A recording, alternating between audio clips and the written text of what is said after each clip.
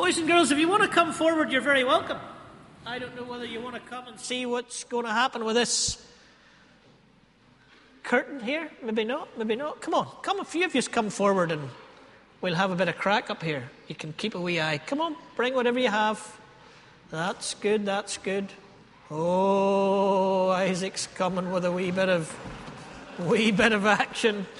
Wee bit of action. My word, Isaac, what on earth, fella? Let me have a look at that. That, my goodness me. You could do some damage with that, couldn't you? Fantastic. Don't you do any damage with it. Don't do any damage with it. Okay, I'm going to do something ridiculously difficult here, and I'm hoping you'll bear with me. I want to start with last Sunday morning. Paul told us last Sunday morning that he nearly knocked down... Can anybody remember who he nearly knocked down with his car? He was the... Famous actor? Not an actor, but yes, he was... Director. Steven Spielberg. Paul nearly knocked him down with a car, and as Paul said, not the time to ask for an autograph or a selfie. But he also put up on the screen Janice and I meeting somebody that we think's really famous. And I've avoided talking about this meeting up until now when I needed something to talk about on Christmas morning. There's a rock band called U2. Does anybody's parents play U2? I'm sure you're bored stiff with them, Isaac and Martha. Yeah. Well, Janice and I had the privilege of going to see Bono from U2 before the concert in Belfast recently. We got in to talk to him. You know the best bit about it? Bono kissed Janice on the cheek. And Janice fell in love with Bono. Now, you might be thinking bad news for your minister, but it's actually great news for your minister. Because now when Bono comes on my CD player, Janice says, "Is that my Bono?" Turn him up. Whereas for years she was telling me to turn him down. So everything's working great. But I want to tell you about how we got in to see Bono. But I want to take you, Steve, what are you trying to do here on a journey before that? You see the curtain that's in front of this? We're going to imagine for a minute. Desi Alexander's going to die with this illustration. This is the Holy of Holies in the temple. Okay? This is the Holy of Holies. Now, what is the Holy of Holies in the temple? Well, here's the thing that Desi's been teaching us in Fitzroy all of this year. In fact, I was going to get him up to maybe do a wee 40-minute introduction to this talk, but we thought maybe another time. You see, when people went to worship God back before Jesus was born, they went to the temple, and the temple had all these different places you could sit depending on who you were, or stand depending on who you were. There was this outer place where the Gentiles, those who weren't Jewish, they could stand there. Anybody really could walk about there. But then to get into the inner courts, you had to be Jewish. And then I'm sorry to tell you, there was a wee court for the women, because they weren't allowed to go where the men went in those days. And then you get further and further in until you got to the Holy of Holies. And the Jewish people believed that God dwelt behind the curtain in the Holy of Holies. Now, back to Bono. Bono and Old Testament theology. How is this going to work? I don't even know. When we got an email telling us that this is what it said, I don't believe this, but this is what it said. Steve, Bono would like to meet you. Yeah, sure. Before the concert, so could you come and get your ticket? Now, at a concert of U2, I know that some of your parents were in the Gentile section where anybody could go. But we got to the window where you get tickets, and we were given this cedarwood lounge kind of thing to wear. That took us into the next court. But don't think for a minute that gets you into the Holy of Holies with U2 talk. Because then we were guided beautifully into this lovely room full of all kinds of Coke and Fanta and other things, with some sausage rolls and nibbles. And we sat there, but somebody came and said to us, Bono would like to talk to you. Yeah, sure. And I'll come back and take you to meet him later. Now, We weren't in the Gentile area where everybody could see the concert. We were kind of in an inner place where people were partying. But we weren't anywhere near meeting Bono yet. Sure enough, 10 minutes later, this girl came, gave us a wee bit of a nod, because even the people in the inner court were not going to get as far in as we were getting. She came, gave us a nod, we got up, she didn't say anything, we just followed her.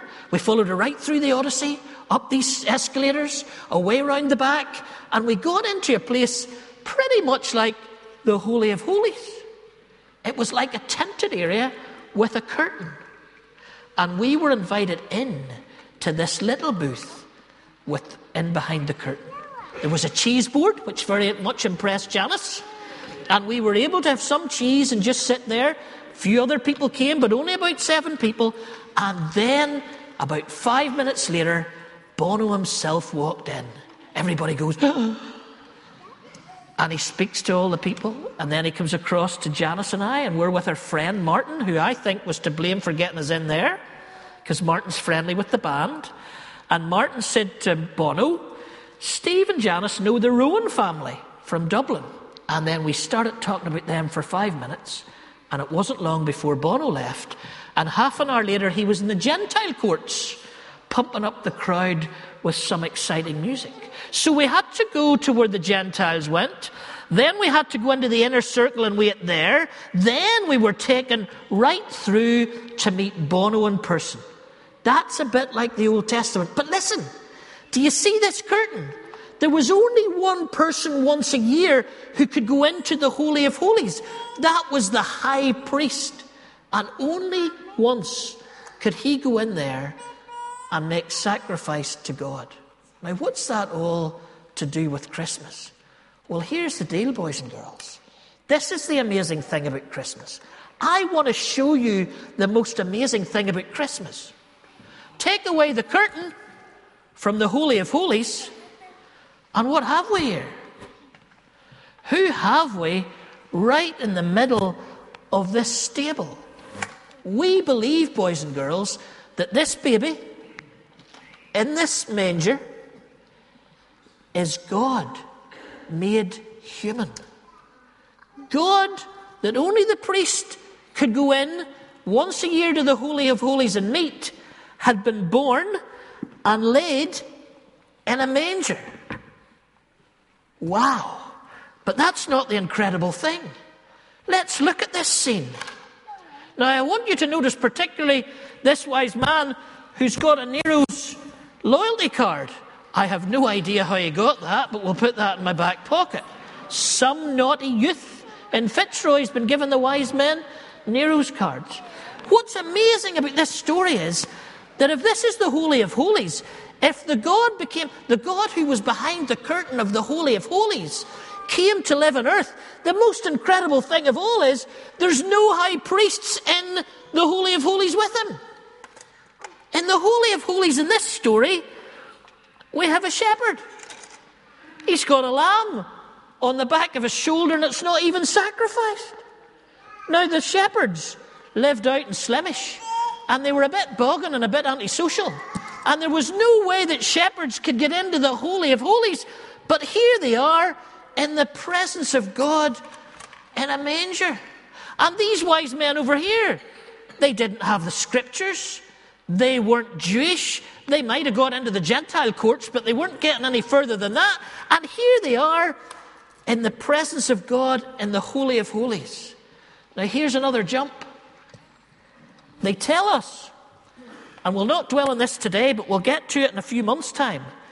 They tell us that at Easter, when the baby Jesus grew up, and if you were listening to the video that we watched, the baby Jesus grew up, the baby Jesus died on a cross, and when he died on the cross, they say, the curtain in the Holy of Holies was ripped in two so that anyone now could go in and meet and have a relationship and friendship with God. And in some ways, this is a picture of that moment happening 33 years later. Because the moment that Jesus was born, or just after Jesus was born, when the shepherds and the wise men came to meet him, they had gone into the Holy of Holies and met God. And you know what that means? That means that your mums and dads, your grannies and grandas, your uncles and aunts, your cousins, your bigger brother, whoever they are, you and me and anybody can now go in and be friends of Jesus. We don't need to go in once a year like the high priest did. We can come and be in the presence of God all the time just by having faith in the baby that was born in the manger. Because now anybody, because of him taking our sins away that he told us in the video, we can now be friends of God in a very different way than anybody could before the baby Jesus was born. And that is the best news of all this Christmas. No matter what shirt you got, and if you just look at that shirt, there's a blue moon on the sleeve of that shirt. I was so excited when I opened that present this morning. Whatever you've got and it's good news, whatever you're going home to play with and it's all good news, the best bit about all of Christmas is the curtain's been taken away. Anybody can come into the presence of God because the baby Jesus was born to show us how much we're loved by God. Let's close our eyes and let's pray to God. Our God, we thank you for the baby Jesus, and we thank you that he was you, God, made into human form. And we thank you that his life and death, and when he was raised to life again, that allows us to go in and meet with God and be friends of God and know that God is our special friend. So we pray that, like the shepherds and the wise men, we would come into your presence and find you and worship you and follow you in our lives, because that's what Christmas is all about. We ask it in Jesus' name. Amen.